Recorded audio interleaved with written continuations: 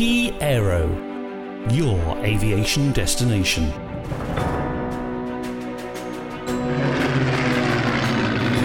Historic aviation. Hello and welcome to the FlyPast Podcast. For this episode, we're joined by retired Group Captain Tim Willbond OBE. Tim, start by telling the listeners a little bit about your military background as it goes a little bit of the way to explaining the subject you're here to talk about today. James, good morning. Yes, I did 31 years in the Royal Air Force, a majority of it as what is now called an aerospace battle manager, essentially an air defence battle manager. And I've always held, obviously, a keen interest in all matters relating to the history of battle management. And that's really where the basis of today's talk is all about. Okay, so what is your subject for today? Okay, the subject today, I've entitled Dowding, a Debt Unpaid. Okay, because obviously a lot of people listening to this will know Dowding and is associated with the Battle of Britain, but I don't think a lot of people know a great deal about what happened to him after the war and how that came about. So I'll let you start at the start. James, thank you very much. Well, since 1066, there have been two battles that were fought to secure the country from the threat of imminent invasion and potential subjugation. These were the Battle of Gravelines, otherwise known as the Armada, and 352 years later, of course, the Battle of Britain. Now, Air Chief Marshal Sir Hugh Dowding, later the Honourable Lord Dowding, 1st Baron Dowding of Bentley Priory, was the Commander-in-Chief of Fighter Command. And his mission, the one he actually identified very clearly, was to prevent an invasion. Unlike Lord Howard, who commanded the naval forces at Gravelines, Dowding's contribution to victory went well beyond that of just being Commander-in-Chief of the forces that fought the Battle of Britain. Now, we must actually look at a key issue in the story, and that's Dowding's character. Now, like every human being, he was a mix of positive and less positive characteristics. But in the words of General Pyle, who worked for Dowding as commander of the anti-aircraft artillery, a difficult man, a self-opinionated man, a most determined man, a man who knew more than anybody about all aspects of aerial warfare. Of the great service leaders, Dowding was the outstanding airman I met in the war. He was undoubtedly taciturn, reserved, difficult to deal with, but on the other hand, he was intelligent, determined, had an analytical mindset and knew his business. He did not, however, take kindly to stupidity and was less than tactful in his dealings with others. And this did not sit well with the Air Ministry. His less positive characteristics fed a narrative of an uncooperative man, resistant to new ideas, who was not commanding the day battle very effectively and ignoring the night battle. But let's just step back and look at Dowding's achievements over 10 years prior to the war, because that's the period of his contribution. His contribution covered, we can summarize it in 5 headings: the development of the 8-gun fighters, the building of the Dowding system, harnessing science as an instrument of defense, opposing Churchill's desire to send large numbers of fighter squadrons for the defense of France, and commanding during the Battle of Britain. Now, let's look at those in a little more detail. In 1931, Great Britain won the Schneider Trophy outright. And this prompted the Air Ministry to challenge the UK's aircraft industry to build a land-based fighter that could fly as fast as possible. However, the air staff wanted to add a caveat, and that was that the aircraft should be a biplane. Dowding, in his role as Air Member for Research and Development, vetoed this, and as we know, the Hurricane and the Spitfire emerged. He also influenced the development of fighters in many ways. And to paraphrase Dowding on one of these, as if the monsters of Chicago can have a bulletproof glass, so can the fighter pilots. Turning to the Dowding system, all tactical battles have to be controlled and managed, including tactical air battles. Without such command and control, defeat is by far the most likely outcome, and especially if the enemy has a superior force, which of course it did in the Battle of Britain. There are 3 imperatives necessary for a commander to deliver victory in a tactical battle. Firstly, he needs to see and understand what is happening in his battle space, and Dowding's battle space was enormous. He needs to know where his own forces are and their readiness to fight. and he needs the wherewithal to transmit orders and instructions in time to control matters and receive battle reports without delay. Now, command and control is a human function, but it is enabled by technology. The system of command and control that was developed became known as the Dowding system. It was made possible through the discovery of radar. That was a key enabling technology. But the system comprised a brew of technologies, processors, command centers, highly trained people, all tied together in an extensive network of ground-to-ground and ground-to-air communication systems. Quite simply, the Dowding system provided the wherewithal for commanders all levels to control and manage the air battles. Dowding commented in his dispatch, the system as a whole had been built up by successive steps over a period of about 4 years, and I was not dissatisfied with the way in which it stood the test of war. Rather muted, but it is true the Dowding system was far from perfect and had many frailties, but it did the job it was required to do. Dowding is often referred to as the architect of the system, but this isn't truly accurate. The development of all large complex systems need a guiding hand, someone to drive matters, someone to focus matters. And this person has to have vision, be single-minded, focused, and fully understand all the parts of the system and their interdependencies. Dowding was that man. Let's look at science. In 1914, prior to the battle, Dowding wrote, "The war will be won by science thoughtfully applied to operational requirements." The application of science to develop technologies to satisfy complex operational imperatives is one of the lesser-known factors that delivered victory in the Battle of Britain and the Blitz. Under the scientific leadership and direction of such men as Henry Tizard, Watson Watt, R.V. Jones, and many others, science provided the bricks from which the Dowding system was constructed. Dowding had a close working relationship with Tizard in particular. And the story that illustrates that was told to me by the current Lord Dowding, who in turn was told by his great aunt that one day she walked into the living room of Dowding's residence in Stanmore to find him on the floor, with Tizard on the floor, a large map stretched between them, discussing the sighting of the radar surveillance systems. Dowding drew scientists into the operation community, and they were embedded in command headquarters to work alongside their operational colleagues. And this is a practice that endures to this day. Why did Dowding oppose Churchill? Churchill was committed to the support of France in her fight against the invading Nazi hordes. And he kept pressing for more and more fighter squadrons to be sent to France. Dowding was appalled at the wastage rate of his scarce resource. And his disquiet was shared by the then Chief of Air Staff, Air Chief Marshal Cyril Newell. But it is the letter that Dowding wrote and his attendance at the War Cabinet meeting at which he challenged Churchill that are probably best known for causing Churchill to change his mind. Dowding believed that by opposing Churchill and causing him to back down, he held a grudge against him. History, I think, would indicate that this was not the case. Churchill loved a winning general, and for a long time saw Dowding in this light.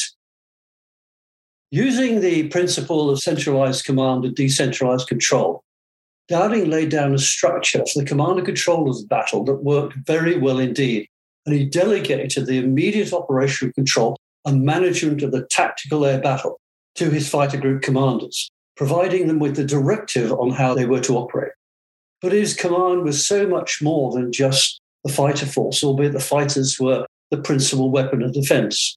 It was a very large command and extended over the whole of the United Kingdom. Let me examine that very briefly.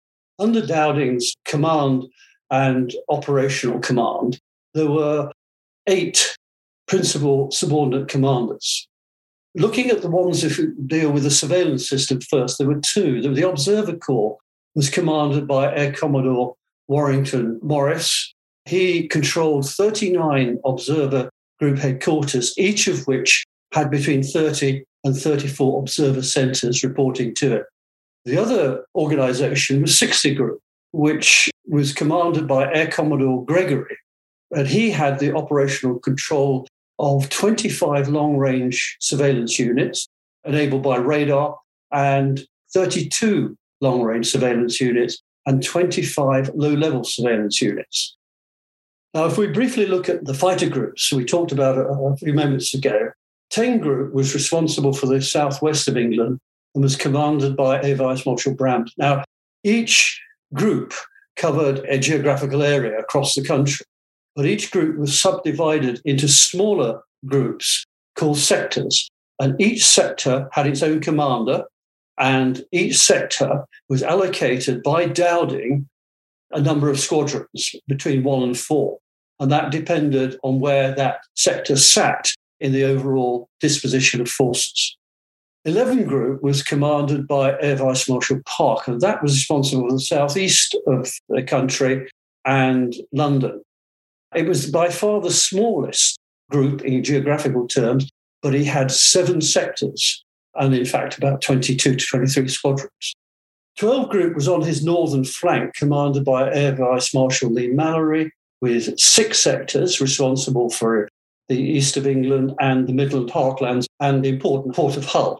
13 Group was to the north of 12 Group and covered the north of England and the whole of Scotland, by far the largest in geographical terms, and it had 6 sectors. So those are the fighter groups. Now let's look at the rest of those elements that came under Dowding's command. First, there was Balloon Command, which actually reported to the Air Ministry, but was placed under his operational command. The Balloon Command was commanded by Air Vice Marshal Boyd, and he had 5 balloon groups across the country.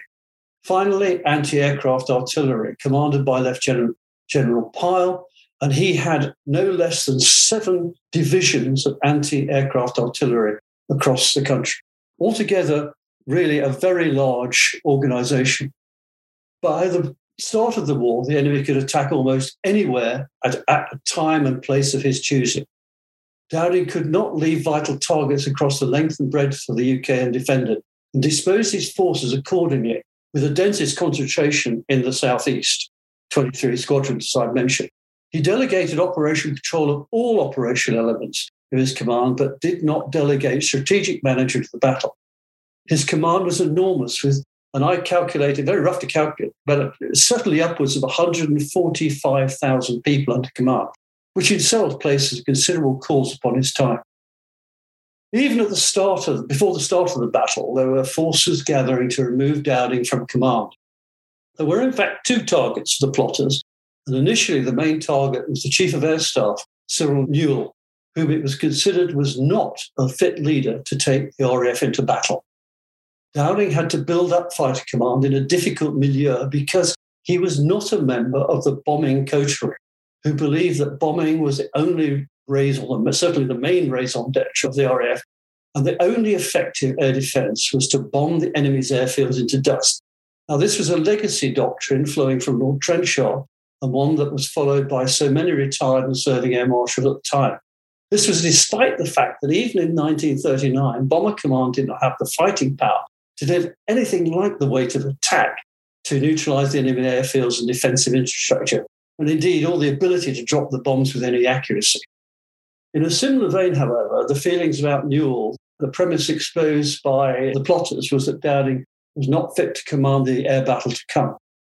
The main protagonist was a former Chief of Air Staff, Marshal of the Royal Air Force, Sir John Salmon, but he was supported by others, including Trenchard himself, albeit in the background. The others were Air Marshal Schubert de la Ferte, who was Assistant Chief of Air Staff Signals, responsible for radar and radio in the Air Ministry, and Air Vice Marshal Sholto Douglas, who was Deputy Chief of Air Staff. Because Newell was leaving, and in fact he was quite unwell towards the end of his time, there was a vacuum at the top of the Air Force before Portal took over as Chief of the Air Staff in the November, which put Douglas in a powerful position for an AVM, and Douglas became the eminence grise of the conspiracy as the plot grew. Air Vice Marshal Lee Mallory, whom we've met in 12 Group, took a more prominent role, but it is an unpalatable aspect of this story that Lee Mallory, who was under Dowding's control as AOC 12 Group, took part in this conspiracy. Douglas had befriended Sir Archibald Sinclair when he took up the post of Secretary of State for Air, and Douglas had his ear. Although Dowding and Newell were the targets, once it was known that Newell was on his way, all the plotters' attention was focused really on Dowding. Two pawns in the game were the Fighter Squadron Commander Douglas Bader and his adjutant, who was also a Member of Parliament, Peter MacDonald. Now, commanders-in-chiefs are powerful people, and there has to be a demonstrable failure in command or in battle if they are to be removed. There are three strands that were pursued to build the case against Dowding's removal. First was how he disposed his forces and his strategic conduct of the battle. Secondly was his failure to embrace and adopt what became known as the big wing controversy and employ them as a battle management tactic. And perhaps most importantly, the one that really put the final nail in the coffin was his perceived failure to come to grips with the night battle. We have looked briefly at how Dowding disposed his forces and the imperatives that caused him to do so. And historiographical analysis has shown his overall plan to take fighter command into battle was very sound. Moreover, his post-war analysis has also shown that his strategic handling of the battle was very good overall. There was, however, a shadow that has been cast over Dowding's command, and that was his failure to act in a timely way to resolve what became a serious issue at the operational control level between his 11 and 12 group commanders. This was a significant failure of command and became a factor in his removal and subsequent treatment by the Air Ministry. This issue became known as the Big Wing Controversy. Now, the Big Wing Controversy is a very complex issue because it has many strands, but simply put, the premise was that 11 group fighters were constantly being outnumbered as they met the enemy on the field of battle. And to outnumber the enemy, the answer was to build a very big wing of between 3 and 5 squadrons to act as a single entity. Now, that's between 36 and 60 fighters operating together. On the face of it, it's not an unreasonable approach, and given the right conditions, it could be a very useful battle management tactic. The problem was that the right conditions very rarely presented themselves, and the key issue was time. And time is the Achilles heel of the battle manager. The enemy was very close to Park's battle area, and he could not allow the enemy to reduce his airfield and, most importantly, his sector command headquarters to rubble. As he had to engage the enemy as far forward as possible with the triple aim of destroying them. If he couldn't destroy them, disrupting their attack to reduce effectiveness, and then attriting the enemy as they withdrew. With the time pressure, there was no time to form up large formations, which took some time to do and would inevitably allow the enemy to bomb their objective. This meant that he had no option but to stream single squadrons into the attack. When the enemy switched their attacks from airfields to London, and when circumstances presented him more time, he was able to use pairs of squadrons. And occasionally, when the enemy started attacking in waves, the way the enemy attacked was very important in this debate. He was able to use 3 squadron formations to attack follow-on waves. Apart from the time it took to assemble the big wing, when massed aircraft were in decline, they were especially vulnerable to attack. And so wings could only be formed in areas where enemy fighters were unlikely to be hunting, which meant they were usually well back from the fighting. And this added even more time before the wing could enter the battle. Moreover, aircraft belonging to one group could not talk to the commanders in another group's battle area and could not be seen by another group if they flew into that group's area. But the tactics of using the big wing as a default response with 12 group wings roaming across 11 groups' battle area willy-nilly is exactly what Squadron Leader Bader proposed to his commander, Lee Mallory. Bader was seriously frustrated at not being able to get into the fighting and railed at being kept out of the battle. His ideas, however, about air fighting were very firmly rooted in the First World War. He did not believe in control from the ground and demonstrably did not understand the Dowding system, and especially the need for the control of the air battle. But the responsibility for the hullabaloo that followed does not sit on his shoulders. He was but a pawn. By sanctioning his course of action and in direct contravention to his orders from Dowding, Lee Mallory is wholly responsible for the debacle that followed. Lee Mallory was senior to Park and was seriously peeved that 11 Group was getting all the attention. And it seems that he saw the big wing idea as a way for his group to enter the battle and from some of the glory to then fall onto his shoulders.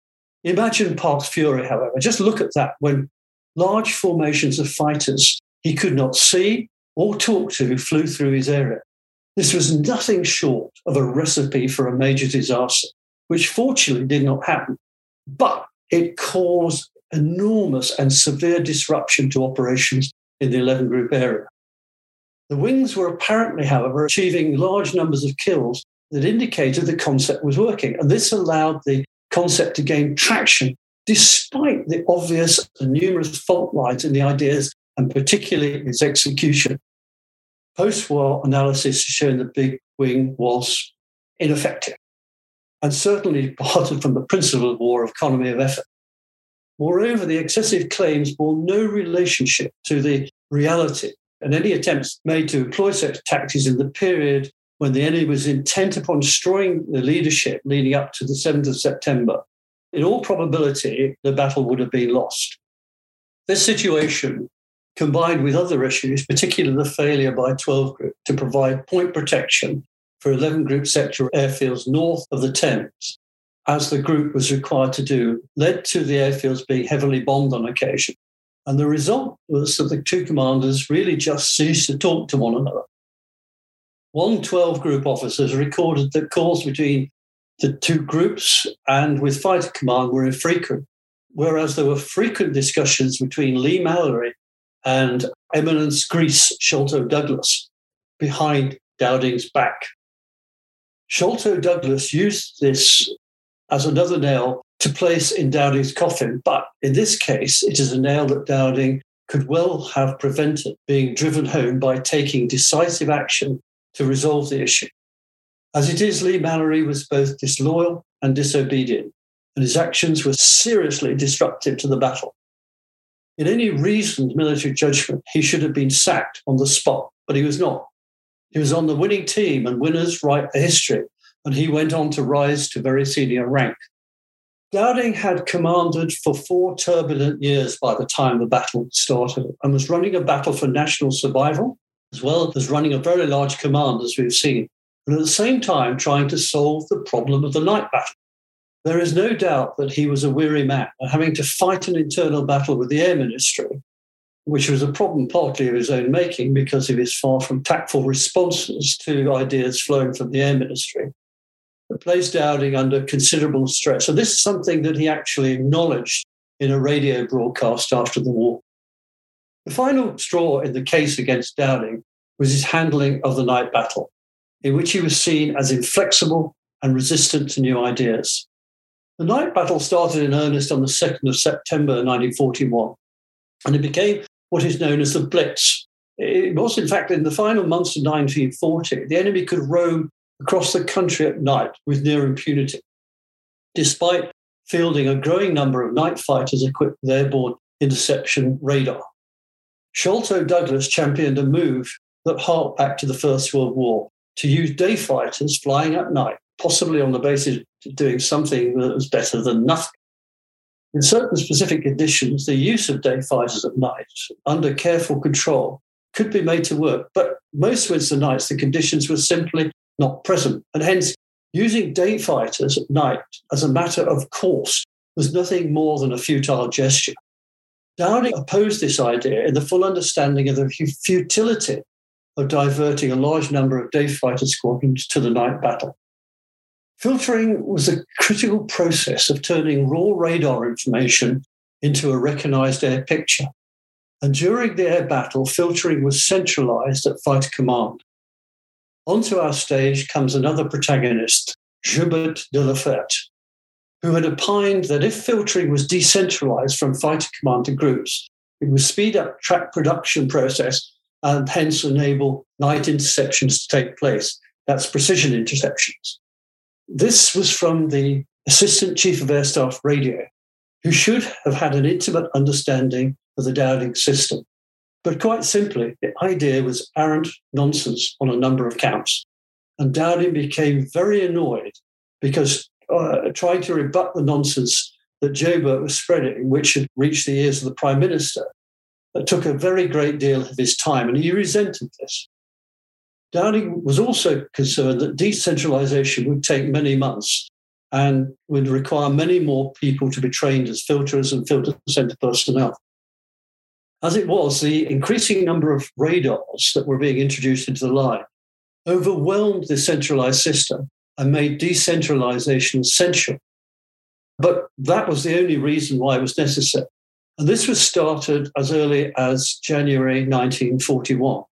But it was not completed until September 1941, some 4 months after the Blitz had finished. If Leigh-Mallory understood the errors in Joubert's proposal, there is no record of him correcting the Air Ministry's view. And Sholto Douglas used the idea to mould into what was to be the final nail. As it was, Dowding understood that science would produce the answer and was himself going out night after night pursuing the development of units that could achieve precision control of night fighters to place them in the optimum position to detect and destroy enemy aircraft. He was correct, as Sholto Douglas, who took over from him, was to find out. Dowding was removed from command on the 24th of November 1940.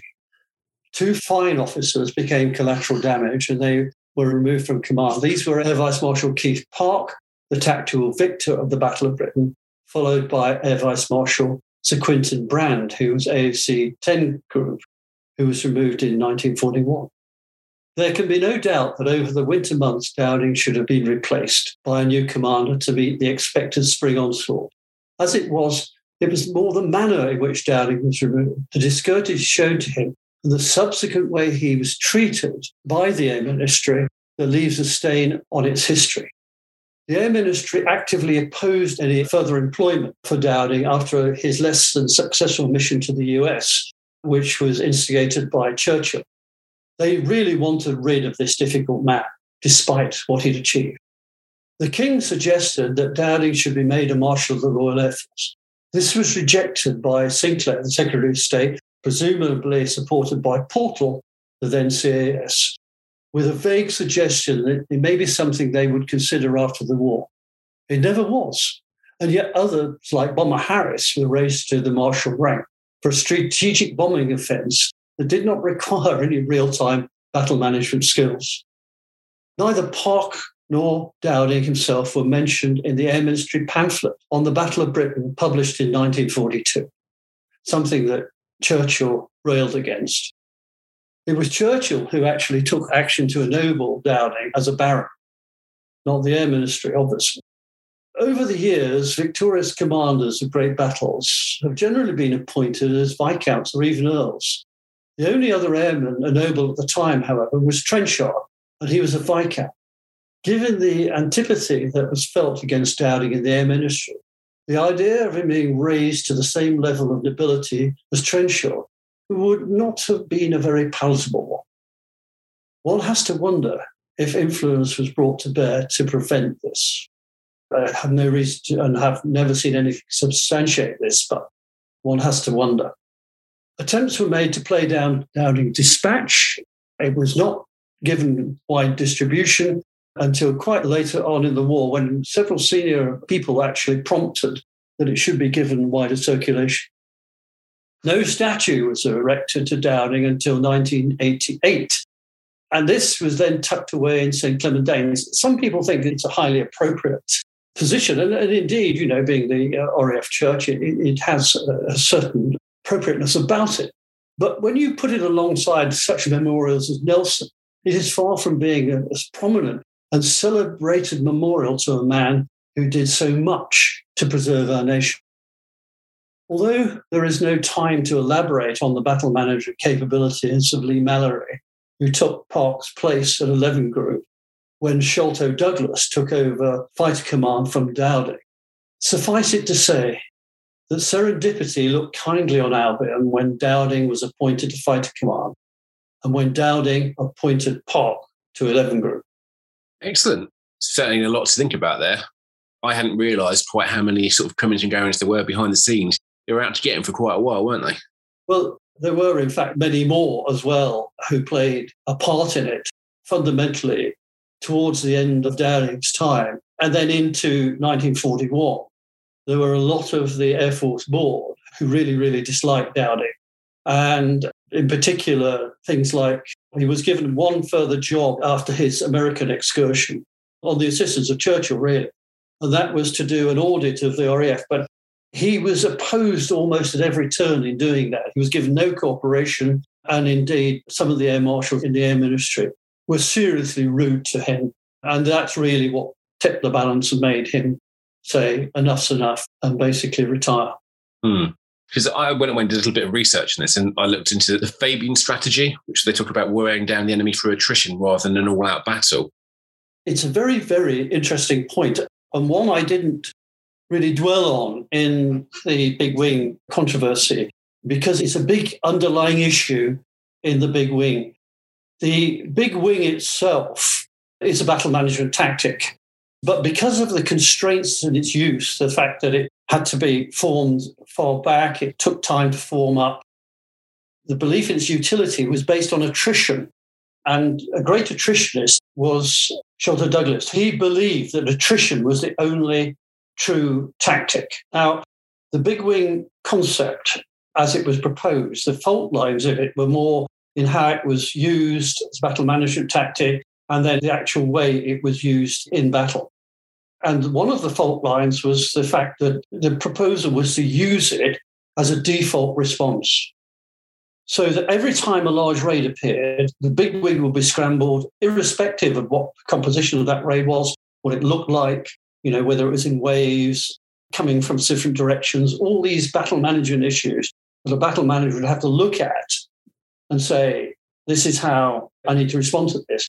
The concept was to launch it and let the bombers bomb their objective and then hit them in strength as they retreated. And that was the attrition.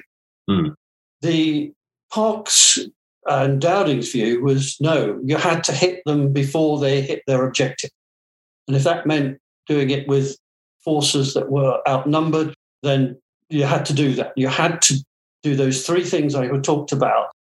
Try to destroy the enemy. Of course, when you were putting in inferior forces, you were not going to do that. But so the key issue became disruption.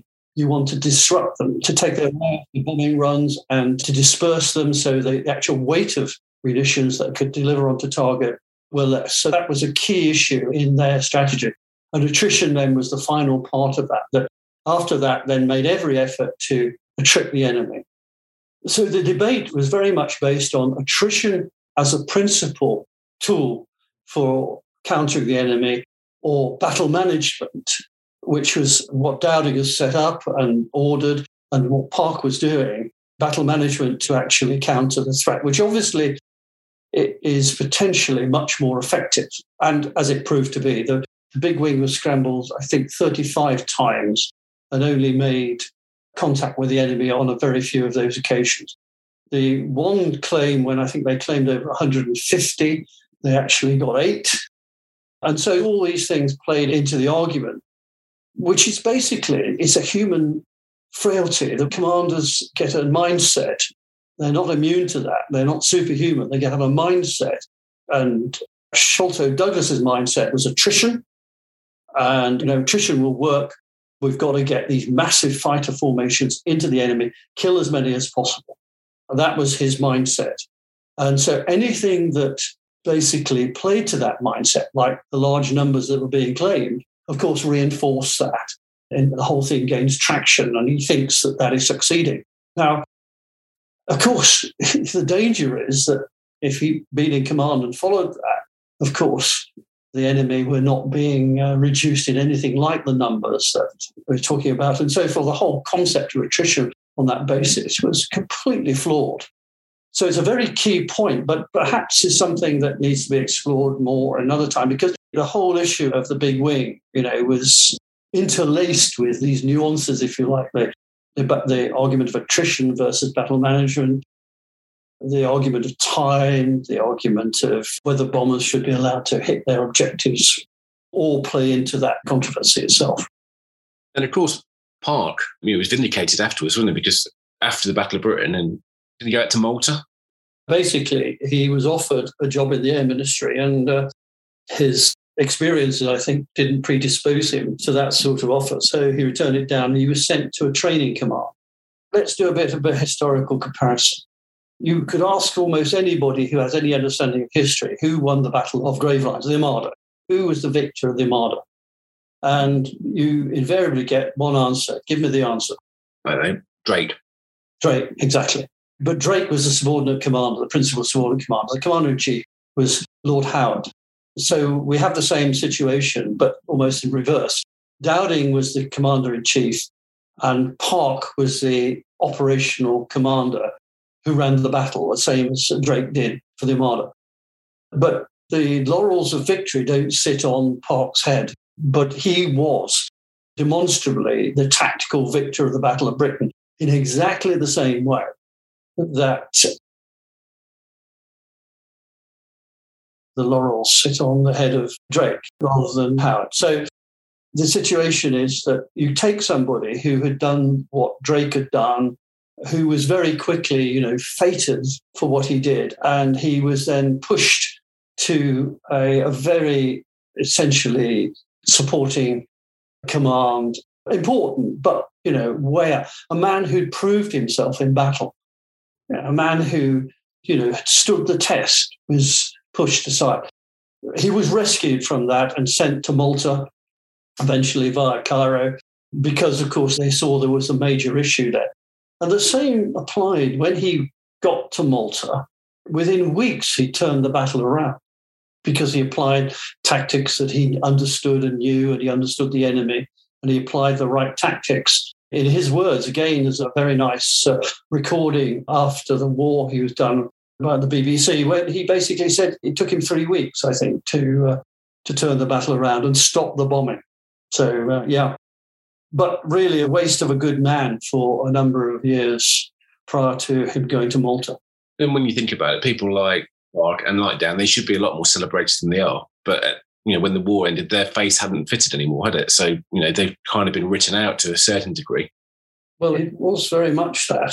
There was a, really quite insidious attempt to really write them out of the battle. Again, one of the stories about the first publication in 1942 of the Battle of Britain, where you'd expect at least the commanders to be, at least Dowding to be mentioned, not one mention of him or Park. And there are people who will come to the support of that, and there are all kinds of issues I won't go into. I mean, we could talk about that for another 5 minutes. But at the end of the day, it's indicative of a mindset.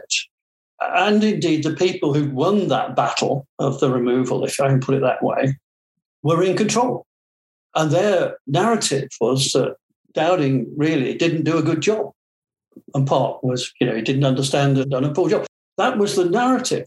So they couldn't really afford to fake these people too much. So things like the way he was asked to write his dispatch, which he did, and then it wasn't circulated.